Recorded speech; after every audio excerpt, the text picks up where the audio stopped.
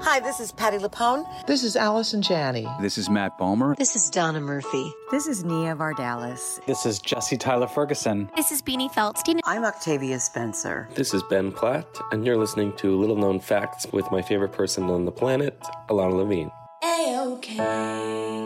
Welcome to Little Known Facts, a podcast where you will hear unfiltered, raw, honest, and uniquely funny interviews with artists you love as they talk about the art they love to make. I'm your host, Ilana Levine.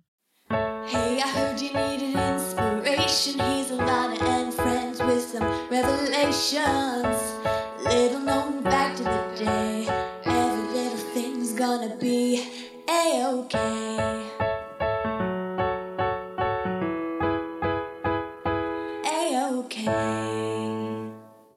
Little known fact about my guests today, they did the thing that so many of us say we'd love to do. Well, they actually did it.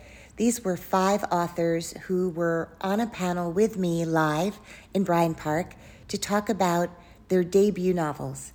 They did it. They wrote them. They're incredible. And so today I get to share Liz Alterman, David Santos Donaldson, Francesca Giaco, Anne Hetzel, and Matt James with you.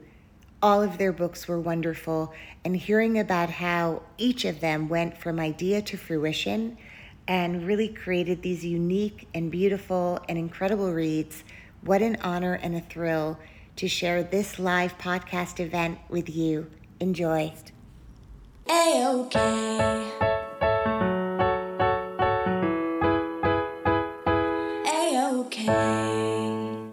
I'm so honored to have this esteemed panel of authors with me today. I'm going to read their names and the name of their books, and if you just wave when I call your name, that would be amazing. So, my guests today are Liz Alterman, author of The Perfect Neighborhood. David Santos Donaldson, the author of Greenland. Francesca Giaco, 6 Days in Rome. Anne Hetzel, Just Like Mother. Matt James, First Impressions, Off-Screen Conversations with the Bachelor on Race, Family, and Forgiveness. Is everyone mentioned? We are all met. So, first of all, I've had the honor of reading all of your books, and I have to say thank you. I don't read as much as I used to because of my phone, and that I've had to put it down and just absorb all of the incredible stories that the 5 of you have shared. And this is an incredibly eclectic panel of incredible books. So everyone, buy their books, all of them. They're great reading. I just want to start maybe by asking you guys, because some people here read your books, and some people happened to walk by and saw authors and got excited. So I'm going to ask you what I, as an actor, find really annoying, but the phrase elevator pitch always makes me really anxious, but it does help convey the idea of a short explanation of the book. And then I want you to just sort of share briefly, like, the inspiration in a few lines of like where the genesis of this story came from. So let's start at the end with Just Like Mother and horror thriller amazing this. Yeah, so this is my first novel for adults. It's a horror novel, and for context, I've always wanted to write a horror novel, but was a little bit honestly afraid of what people might think of me, friends and family, when I really expose the darkness of my brain. So here we are. Luckily, people are sticking with me still. This book is about the cult of motherhood. And that's the very short elevator pitch. It's about 2 cousins who were estranged. They were close as children, came together as adults in their 30s, and became close again. And one of them has become wildly successful. The other is struggling a little bit more. And as they come back together, some of the terrors of their childhood come back to haunt them. And we start to realize that things in present day aren't quite as they seem. Matt? Yes. I would say that the theme around my book and the elevator pitch is I felt an obligation to people who tuned in to watch my season of The Bachelor to dive into the areas of my life that I feel like we kind of brushed over. There's a lot to cover in a season, and you can't get to everything. So, I don't know everything. I'm only 30 years old, but there's a lot of life experiences that people reached out to me about that resonated with their story. And I feel like people don't care about your story until you've made it through the other side. And I wanted to do this to honestly give people, empower other people to empower other people. No, I'm just kidding. I just wanted to give other people the opportunity to relate with my story and open up about their truths. And I think that that's what this book leaves a lot of people with. And we'll get into that later on.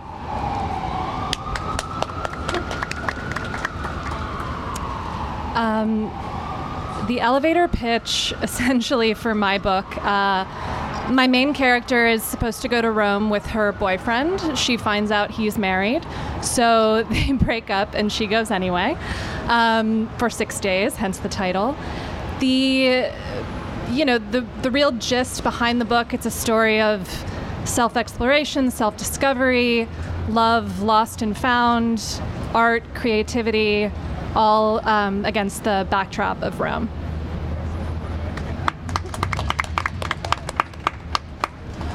I would say the tagline for The Perfect Neighborhood is, think you know your neighbors, think again. So it's set in what seems like an idyllic community, and I myself have always lived in New Jersey suburbs, for better or worse, and I've learned, unfortunately, that sometimes the most beautiful communities can kind of harbor the darkest secrets. And so what happens in this story is a 5-year-old boy goes missing on his walk home from kindergarten, and sort of making things a little bit worse is the fact that his babysitter is late to show up at his house, and his mom has recently gone back to work. And so what I tried to focus on are the themes of parental guilt, maybe where a mom might feel guilty, a dad won't. And also the babysitter in this story is harboring a secret of her own. So really it's all about what lies beneath the surface in an otherwise seemingly beautiful neighborhood. So thank you. So Greenland. The elevator pitch is a New York elevator pitch in one of these skyscrapers, so it takes a little bit longer. But Greenland is about the narrator and protagonist is Kip Starling, and he's a black Caribbean British queer writer who's moved to Brooklyn to become a writer, and he has written a historical novel about the famous British writer E.M. Forster, who had his secret love affair with a black Egyptian tram conductor during World War I in Alexandria, Egypt. And Kip has written a novel about this, but this novel is not having any success getting picked up. Until finally he meets an editor, and the greatest editor he can imagine, who is interested, but there are two caveats that she gives him. She's interested in it only if he rewrites it from Muhammad's point of view, and if he does it in 3 weeks, because her publishing house is merging and she only has 3 weeks before she can acquire this book. So he sets about to do this, frantic pace, to write this book from Muhammad's point of view, with Morgan, as E.M. Forster was called. And as he begins to write this book, it's what my editor calls a Proustian portal opens up. As he writes Muhammad's story, his own life starts to come into the story and interfering with his writing of it.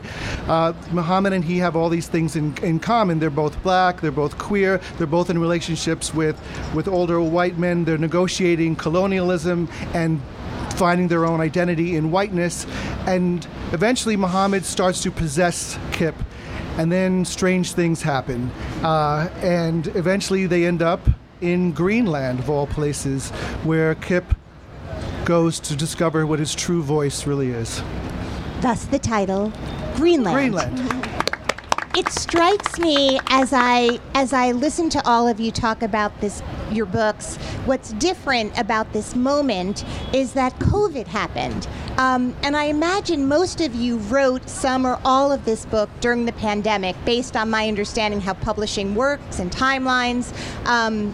that may not be true for all of you, but if it is, I'm really curious, even though these are debut novels or a debut memoir, as it were, in Matt's case, obviously at some point in your lives, you've written a lot of other things. You started as a YA novelist. Liz, you are a journalist as well. So I wonder, I know for me as an actor, when I'm out in the world, like listening in on other conversations, observing people on the subway, so much of that is what feeds me when I'm creating a character. And I wonder, as writers, being sort of cut off from the world in the way that you were, how did that affect your writing positively, maybe completely positively in terms of less distractions, but negatively in terms of the life force that usually helps inspire? So I want you all to read in a little bit, but it popped into my head to know like what that journey was. And maybe we can just go down the row and talk about that a little bit if you have thoughts. And if you don't, no pressure. Starting me? Sure. Oh. So yeah, so I got the call from my agent that we had a meeting with the publisher from HarperCollins who wanted to publish my novel, and she wanted a meeting the next day, and I had COVID. And I said, no, I can't do this. But this is like, I've been waiting for this forever. So I got through the call and we got the deal. But I almost didn't care less because I was so sick with COVID. So it didn't hit me until later what had actually happened. But it was actually very fortunate in a way because, well, first of all, I'm a little bit of a hermit. So it didn't bother me so much. But it gave me something to do and a world to escape in and be in where I didn't sort of miss the external world too much because there was so much going on that I had to do. And in fact, my editor asked me to increase parts of the novel at the end that take place in Greenland, and I've never been to Greenland. So I did all this research online, reading lots of books, but then also watching tons of YouTube videos posted from people from Greenland and documentaries about it. And I almost felt like I was virtually there because everything was virtual. When I was talking to my family and my friends, they were all on Zoom, and so I felt kind of like it kind of was a good moment for me to sort of hanker down and finish writing this book. Liz? I would agree completely in that COVID kind of gave me a chance to really focus without any of the social distractions. I'm a mom, so often pre-COVID, I would be driving my children to events, and maybe while they were on a field, I would pull out my laptop and try to write some things down, or I've been known to jot down ideas on the back of a CVS receipt, which thank God are long enough for me to almost write a full chapter. But at the same time, I completely agree with what you're saying. If I go to a Starbucks and there's a long line, I am going to eavesdrop as much as I can for a great snippet of dialogue or just the interpersonal relationships of a mother and a child or a couple. I love that just to spark ideas. And so I did definitely miss that during COVID. But I think without COVID, I would probably still be on chapter 5 of this novel. So it gave me a chance to sneak off to my attic where I write and just kind of hide out and not feel guilty about missing social obligations. So that was sort of the silver lining for me. Francesca, not only is 6 Days in Rome just an incredible novel to read and get lost in from the relationship standpoints, but you do feel like you get to be in Rome for 6 days, which was, for me, an incredible escape since, although based on Instagram, it looks like everyone I know is in Rome right now. I'm not. I'm here with you guys. I imagine you have been to Rome. So maybe those experiences were with you while writing the book, even though you couldn't be there, or did you still go? Yeah, I mean, not to rub it in, but I got back 2 days ago. Okay, thanks a lot. Rome is a place I've been a lot over different times in my life. I've been alone, I've been with friends, I've been with family. But and the last time I went before just now was January 2019. So I got a trip in before COVID. But I was lucky in that the first draft of the novel was done before COVID. So I didn't really write during COVID. I edited during COVID, and it's perfect for editing because you've got nothing else to do. And Another really wonderful sort of happy accident was I got to travel in my mind when I couldn't go anywhere. I think my COVID experience was different than everyone else's on the panel, just based on the fact that I was actively dating 30-plus women while everyone was quarantining. And in doing that, when you're dating somebody, if you want it to be a good experience from my, experience, if you want it to be, meaningful, you have to share things that are important to you and that bring out a vulnerable side of you. And I did all those things with these women in hopes of meeting someone that, I could potentially spend the rest of my life with. And as America watched those conversations back, I had people reaching out after every episode, resonating with some part of my story. So I wasn't even really planning on ever writing a book until I found how much strength people were drawing from my experiences and that they weren't alone in experiencing those things. So that's kind of when I had this epiphany where I wanted to empower other people to share their stories through my story. So I wrote the book prior to COVID. I actually sold the book 2 weeks before everything shut down, which really felt like honestly a stroke of luck, simply because there was a lot of anxiety in the publishing community in those early months. I think how sales and how book acquisitions would be impacted. So I really lucked out in that way. But for the rest of it, it was a 2-book contract. So I have been working on another book, and it has been very negatively impacted by COVID, honestly, just because, for one, this book was born of a, for me, specific New York experience of being in my early to mid 30s as a single person, feeling a lot of pressure to settle down and form a family. And that's sort of where the idea came from. And it came from those communications, people around asking me questions and, saying things like, well, don't worry, you still have time, and it can still happen for you, and things when I was very happy already and I hadn't been worried. So there's that. But additionally, just in terms of process, I work full time as an editorial director at a publishing house. And the only way I got this book done was to leave work around 6 or 7, go to a hotel lobby, sit in the hotel lobby, and have that energy around me. So I sort of felt like I was still engaged in the world for those couple of years when I was only working and saying no to everything else. So not having that has been extremely difficult. And I actually am no longer New York City based. So those things haven't really returned for me, and I'm having to figure out some new routines. I think this would be a great time. I have had the pleasure of reading every word of all of your books, but not everyone here. So why don't we start? Do you want to read a little bit of Just Like Mother? Sure. And because there are so many of you, I'm going to just ask that you guys keep the readings even shorter than maybe you prepared, so that everyone gets a shot, and also everyone here is going to buy the book and get to hear all of it.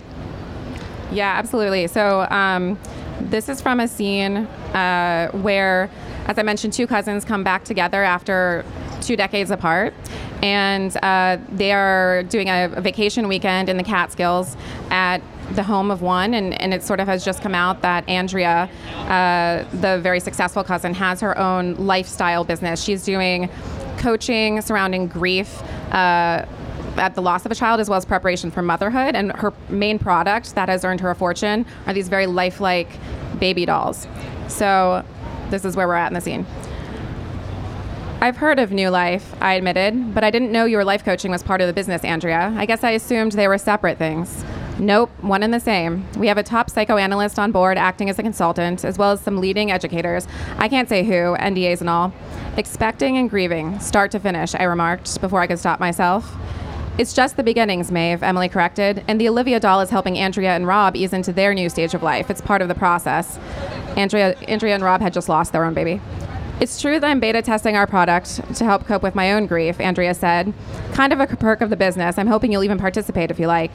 The technology is incredible, I admitted, staring. The doll was uncannily lifelike. I gazed at it awestruck. What do you need me to do? Just while you're here, you need to treat Olivia as you would any other baby while I'm engaging with her, Andrea said. Like playing house. I laughed, incredulous. Maeve, we've been working toward this for a long time. All of us have. Please don't diminish our efforts. Emily frowned. It's extraordinary. This will change so many women's lives for the better. It's our chance to make a real difference. Andrea clasped my hand in hers. May, she said, calling me by the name she used when we were kids. I think it might help me. I know it's a little weird, but can you try? That's all I ask. I looked into my cousin's eyes, which were so earnest, so full of emotion. I was here to forge a new path for us, after all. If this was how I could help make up for upending her life so many years ago, well, there were worse and stranger things. Okay, I told her, squeezing back, grateful for her hand in mine again, back where it was meant to be. I'll do whatever you need. Her face broke into a smile. We're so glad to have you. Now let's put your things down, shall we? And Emily, you too. Let me hold her first. Emily reached for the doll. Of course, Andrea replied, smiling up at her. Say hi to Aunt Emmy, sweetie, she told the doll as she passed it to Emily. Then she shot me a wry wink. Thank you, she mouthed silently, shooting me a grateful smile. Hi, Olivia, Emily said. Olivia blinked twice. Her nose had the perfect upturned slope of her mother's. No, I corrected myself, not her mother. She was just a doll.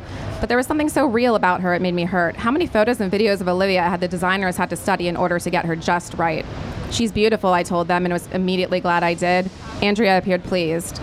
Well, Andrea said, babies certainly are expensive enough to make. Best to get it right. Truman barked from within the car and then came bounding out of the back seat to where we stood, spittle flying from his jowls as he ran. Andrea backed away from the previously docile doll. Truman was suddenly not only wide awake but also jittery, the ridge of fur on his back standing skyward. I'm so sorry, I said, even though the dog wasn't mine. Quiet, Truman. I reached for his collar, whistling softly, but he growled viciously, baring his teeth, and I loosened my grip.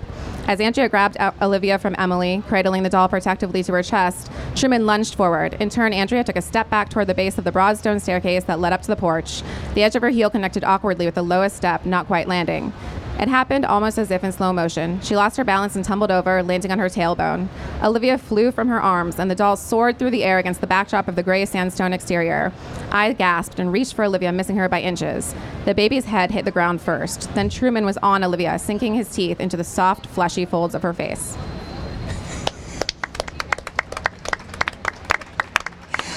By the way, they talk so much about like writers writing about things that scare them, or everything in your book really scared me. Thanks. Cults, motherhood, forced motherhood. It's really incredible what's happened politically since this book came out. And it really touches on so many of these themes about autonomy and what it means to be a woman without a child in this world. And I really appreciated it on every level. And it is friggin' terrifying, by the way. Thank you. You're welcome. Matt, your book was terrifying in other ways. 30 people trying to give them, that's a lot of women, but really amazing to me. And we talked a little bit before we started this panel that kind of job that you took on demanded a certain level of vulnerability, whether you wanted it to be that or not. And this book is so open-hearted and so beautiful. And so if there's a passage you want to share, by the way, it's about The Bachelor, but by that I mean it's about this man who played The Bachelor. It's deeply honest. Yeah. My palms are sweating. That was intense. I'm definitely going to have to read that. Yeah. When the dog grabs the it's a lot of fun. I'm probably the world's slowest reader, so I'm actually not going to read a passage, but I will tell an anecdote from the book. Perfect. There, to the point just made about having to be vulnerable throughout the show, so that people knew, the women knew that I was interacting with, that I was for real, and that they could be comfortable around me because I'm just like them. Like, I've had similar life experiences, and the one that I want to share with y'all was about a moment in time that had to do with my grandfather on my mom's side. And my dad is black, born in Nigeria, and my mom is white, and her parents were born in Italy. So my mom's side, the white side, never really approved of the relationship that my mom and my dad had. And so growing up, it was pretty evident when myself and my brother were around the cousins who were white, in terms of gift giving, in terms of affection that was shown. And there was a point in time where my grandfather, my mom's dad, who didn't really like us being around, actually needed my brother and I to come to his aid. There was a really serious situation where he'd fallen over at the house, and he called my mom to have John and I go over there and help him. And it was this turning point in our relationship where we took back the power that he had held over us, and we decided to, show grace and forgiveness in a moment where, as a kid and as someone who had been, treated unfairly throughout, holidays and birthdays. I won't go any further into it, but it was a very powerful moment where we ended up going over there. And when those types of moments were shared on the show, people were reaching out about similar relationships in their family and giving them, the power to have those conversations with people that they were estranged with and show forgiveness. Yeah. Can I say what's really extraordinary, having read the book? When you read his book, it feels just like that. Like he's telling you these stories with such honesty, and that's not an easy thing. So thank you for that. Shall we continue? Francesca, do you want to read in Italian, or are you going to read it? What do you want to do? No. I won't do that to people here. I'll just read something very brief from the prologue. So hopefully no introduction necessary. My main character has just gotten to Rome, and she's talking to herself, as so much of this book is. Just that's a disclaimer. The sun is relentless, the heat inescapable. It is the middle of the afternoon, the beginning of the summer. The bougainvillea will continue to weave its way around door frames and windows and climb the walls for months. Walls that must have always been that Roman shade of orange, that color I've never seen anywhere else. I'm here for just a few days, alone. The trip was planned months ago for and with someone else, but he's gone now in a way that's finally starting to feel comfortable or natural, or at least not a constant source of pain. He's gone, and I'm very much not. I move at my own pace. My face is still, my mouth relaxed, just short of a smile. The soles of my sandals slap the stone beneath me too loudly, even when I try to take lighter steps. I hear lunch dishes being washed behind closed windows and cracked open doors. There are no tourist attractions in this part of the city, no famous fountains or recognizable relics, no remarkable view from anywhere. It is the sliver of time in the afternoon when everyone sleeps. I am walking just to walk, the sharp incline stretching the backs of my legs. The sun hits my bare arms, the base of my neck, in a way I know will tan, not burn. A group of monks passes to my left, speaking softly, taking deep drags of their cigarettes. 2 of the 5 look up to smile at me. I purse my lips in chaste response, wondering how much they must be sweating under their robes, that unyielding black polyester. Their designer sunglasses and expensive watches catch the light. My past tense love, the man who's not here but should be, was raised Roman Catholic, once an altar boy, still wears and maybe believes in the golden saint on a chain around his neck. He claimed to have briefly, decades ago, considered the seminary. Months earlier, while looking over my shoulder as I bought our plane tickets, he mused out loud. I love seeing priests and nuns in Rome. They always look so happy, like they just won the lottery. His hand enclosed my shoulder. Comforting, isn't it? That kind of certainty. Then, after a sip of wine, no, it's better than the lottery. It's like getting tenure, everlasting tenure, forever and ever. Amen. I imagine what these monks might say if I told them about him, if any of them would hear my lapsed confession.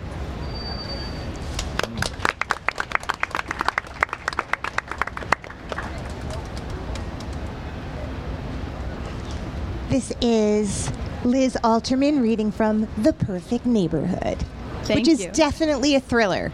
Thank you. Yes.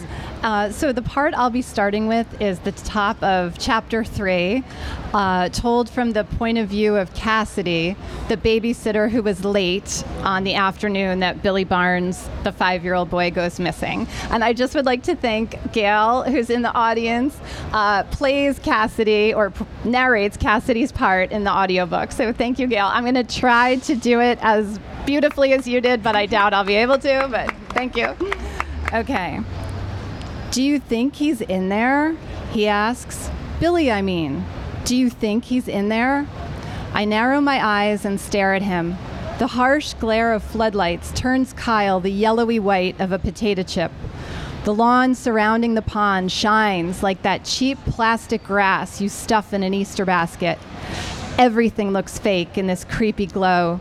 And for the millionth time since Thursday, I wish none of it were real. That I'm tripping like the guys in my gym class who mess around with microdosing and mushrooms. It's 10 p.m. The police and the mayor agreed that searching the pond for Billy's body should be done at night, so it won't alarm local families. That's Oak Hill for you. Never let anyone think this is anything other than a quaint little Norman Rockwell town. Like if you search for a missing kid during the day, Oak Hill won't top those stupid 10 best towns to raise your family lists. Everyone around here makes a part-time job out of pretending their lives are perfect. Meanwhile, they can't go 7 seconds without gossiping about one another. I would know. Since Thursday, stories about Billy, his family, and me have been spreading faster than lice through a preschool. 8, maybe 100 people have come out tonight. Only a handful look worried. The rest seem straight up interested, like they've got a front row seat to the best show in town. I imagine them shoveling down their dinners and reminding their spouses, set the DVR. We've got ourselves some real live drama here in Oak Hill tonight. Vultures. They talk to the reporters whose news vans ring the pond, and I lean a little closer to the tree. Mom says I shouldn't be here. It'll only make me feel worse. Maybe she's right.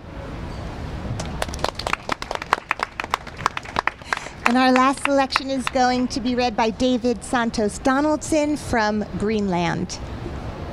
Okay, so I already gave you the setup when we talked about it earlier, so I'm just going to pick up, and to keep it short, I'm going to read a little bit of Kip's voice and then a little bit of the chapter he's writing from Muhammad's point of view.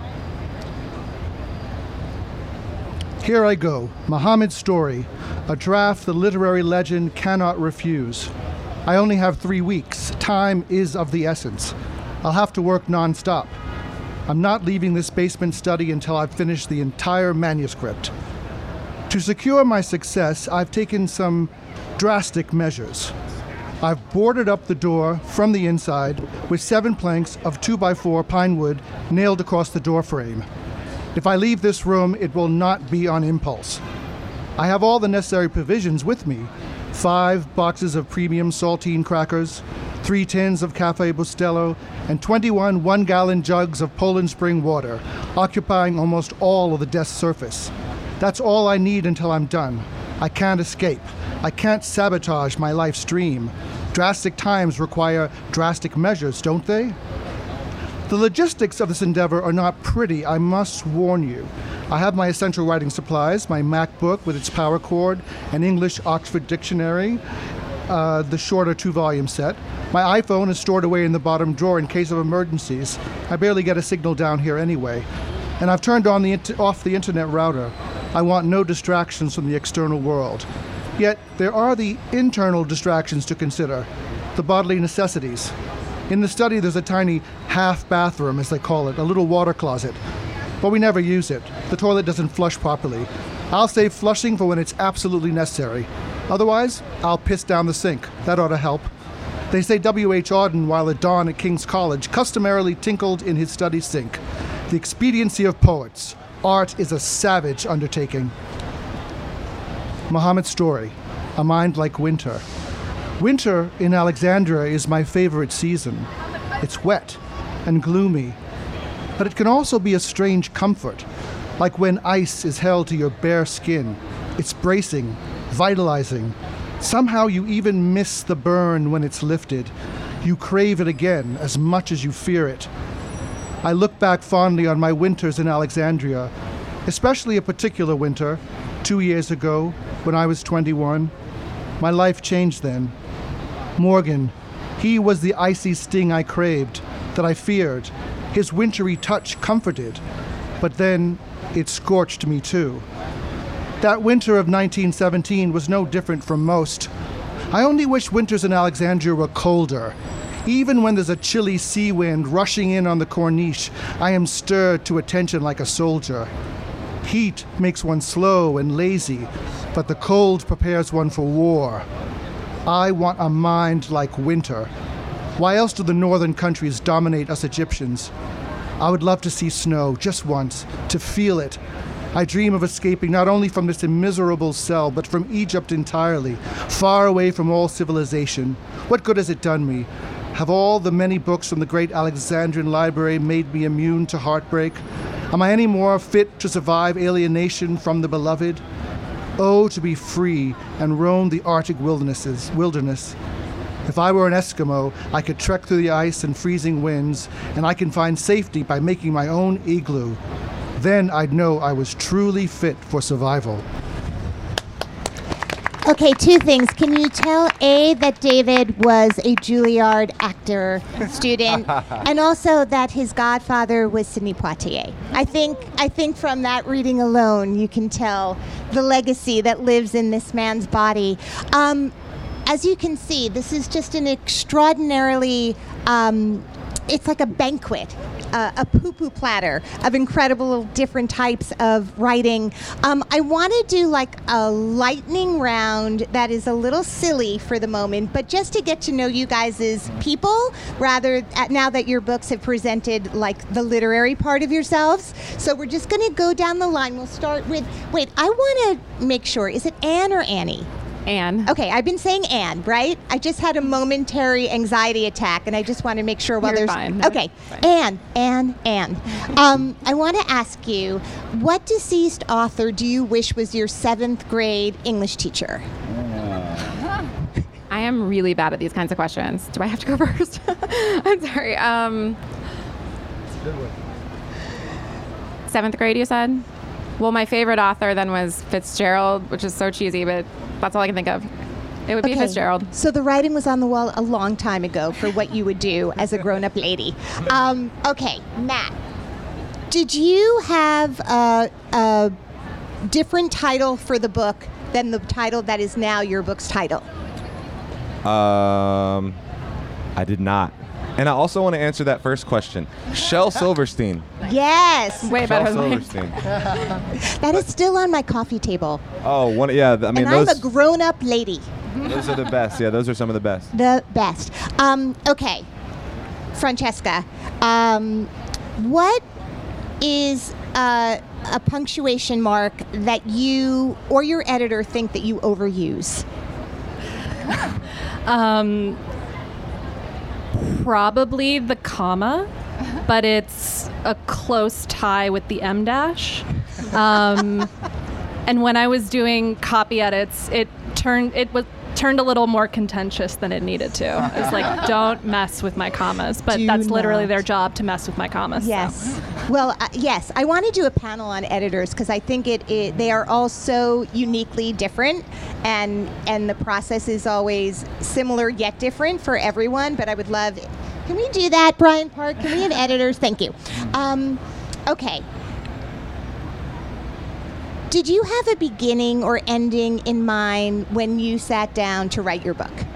Ms. Liz. Yes, I would say I had the beginning and I had the ending, but I had no middle. So I think that was a challenge for me. I knew I wanted the book to start with the gossipy voices of the neighborhood, and I sort of knew who the villain was and how I wanted it to end, but the middle was just a giant blur. And I would say I would hit 11,000 words and say I can't keep going. Then I'd hit 28 and say I can't keep going. And so I just kind of forced my way through to get to that ending. But. Well, you figured it out, and the structure of your book is amazing. I love how we bounce back and forth between the different townsfolk and learn their point of view. And when the reveal happens of the whodunit part of it, completely floored me. I had no idea. You. I was never ahead of it. So good. I'm so happy to hear that. Brava. Thank you. How long, David, do you think you have to catch your reader's attention? You as a major reader yourself, and did you kind of play by the same rules you play as a reader, as a writer? Yes, that's a good question, because I feel almost embarrassed to admit that I am a very lazy reader. I read a lot, but if something doesn't capture me in the first paragraph, I'm not one of those people who's like, oh, I read 50 pages in and put it down. If, maybe 3 pages, which is very embarrassing to admit because I know that some things are worth it.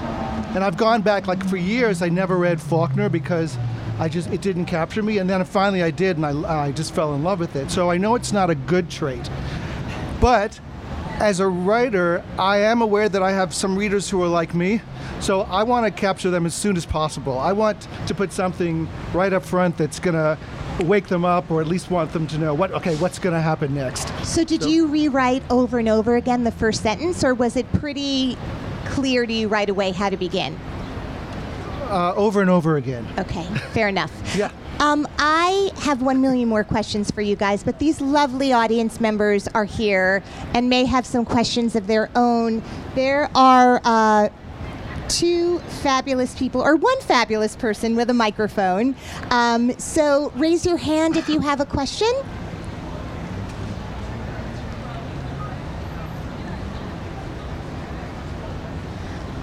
Congratulations, all of you. This is huge. I know you're debut novelist. That's amazing. I'm curious about the writing process itself. Like, were you writing before and after work? Were you writing on the weekends? How did you find an agent? Just because I know this is your first time, so I'm just curious how you got to this place. Thank you. Who is the most first-timey on this panel? Who is the very first time being published here? Raise your hand. Okay. So David and Matt, why don't you take this one? Now I wasn't listening to the question. I thought everyone else was going to answer it. There were many questions. Process, agent. So I also work as a psychotherapist. So I have I see my clients or patients 3 days a week, and the other 3 days a week I work as a writer. And I work pretty much like I do, like I'm going to work. I get up, I have breakfast, and I sit down, and I work all day. I take a break for lunch, and I work until 6 or 7 in the evening. I know it's a lot of people, are grabbing hours here and there, but that works best for me. I'm kind of slow, so I need a long time to sort of get into it. And getting an agent is like it's like finding a needle in a haystack. It's so hard, and I feel for everyone who's been through the process because I have. And you really, it's like dating on an app. You have to put out 100, get hundreds of what do they call them? Frogs before you get your bachelor prince. So.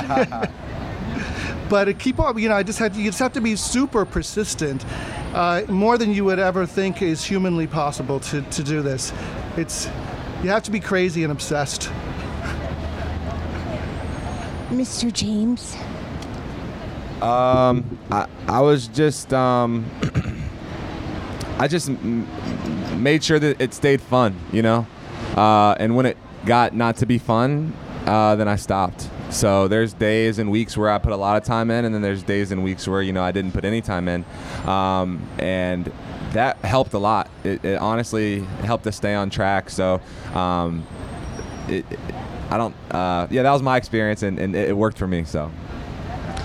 And you said in your intro that you sort of made a joke about the people in your life sticking with you, even after you've written such, honest sort of social commentary about motherhood in our culture. And this is sort of for anyone who wants to jump in, but I'll start with Anne. How exposed do you feel when you put something out? I mean, obviously, I don't know that you grew up in a cult or not. I'm assuming that that's a fictional... I did not. I didn't mean to scoff, though. That was inappropriate. No, I did. I mean, I grew up in a fairly religious household, and there were echoes of that, certainly. I was raised Catholic. And I think that I was also raised in the Midwest, and there were certain expectations that I felt that weighed on me heavily. And I think part of my upbringing was sort of like there was a way to be like a quote-unquote nice girl. And that is the part that made me most frightened about sharing the story. It wasn't about people I didn't know reading it. It was about friends and family and people from my hometown, where a lot of my family still is reading it. But I think that I made the mistake of not giving them enough credit, honestly, because all of my aunts all read it and loved it, and people have been so supportive. And I was feeling a lot of anxiety that wasn't necessary to feel. I'm glad. Is there someone else? I don't want to hog the mic. Is there somebody else who wants to ask a question in the audience? Do you guys write the titles? And if not, are you happy with the titles? Yes, I wrote my title, and I'm happy with it. Same here. Mine had a different title. Mine was originally called People in Your Neighborhood, and that was based on a line of dialogue. But my publishing house suggested other titles, and I'm glad that they did, because when I think about it, People in Your Neighborhood would take up a ton of real estate on the cover. So I'm very grateful they helped me out on that one. My novel had a different title. It was called The Ecstasy for a lot of reasons. My agent gave it this title because she felt strongly that Rome should be in the title, and I have to agree. Yeah, this was the first iteration, and I thought it was pretty fitting. Anybody else in the audience?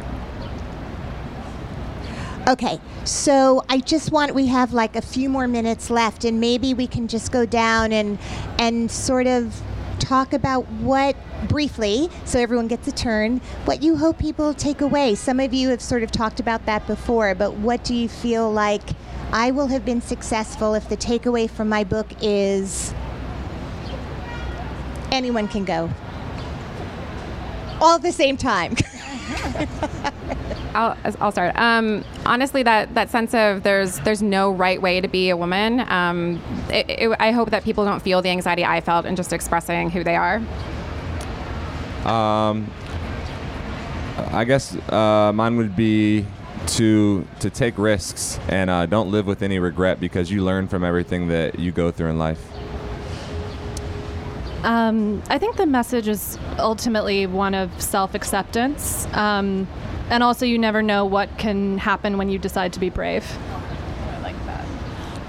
I would say I hope that people are just entertained for a few hours, and I'm hoping that people won't guess the ending and it'll be a surprise, and I can just provide people with a few hours of escape from what has become an increasingly chaotic world. And I also would like people to think about maybe that you don't always know what's going on in someone else's family. That's, I think, a key theme. So thank you. I agree. I would like people to be entertained. But it's, the book deals with some heavy issues. And I personally don't feel it's the role of fiction to be sort of giving messages and didactic. For me, it's more about opening questions. So I hope the reader questions things in their life about how they negotiate intimacy and what social structures, things like obviously whiteness or capitalism or all these things, how they impact our intimate relationships and what our relationships to these things are. So that's what I hope people question when they read the book.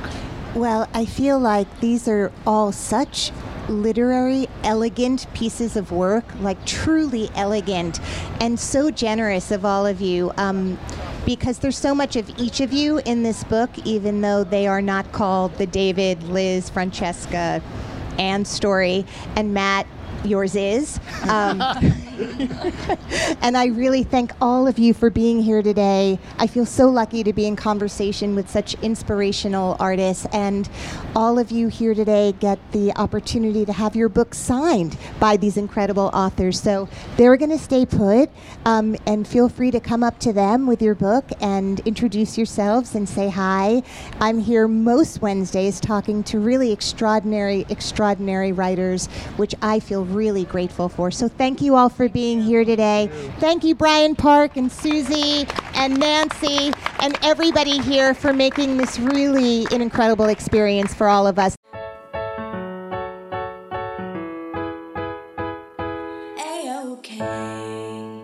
One more thing, I keep getting emails asking how to donate to the podcast. First of all, thank you in advance. You are the kindest humans. Just go to littleknownfactspodcast.com/donations. That is where you donate. Thank you from the bottom of my heart. Clouds can make the wind blow, bugs can make the grass grow. So, there you go. These are little known facts that now you know. This episode of Little Known Facts was edited by Nicholas Clark. We record in New York City. The Little Known Facts social media intern is Sophia Rosenbaum. The Little Known Facts theme song was written and recorded and sung by Georgia Famusa with backup vocals by Caleb Famusa. Thank you. When you visit Arizona, time is measured in moments, not minutes. Like the moment you see the Grand Canyon for the first time. Visit a new state of mind. Learn more at hereyouareaz.com.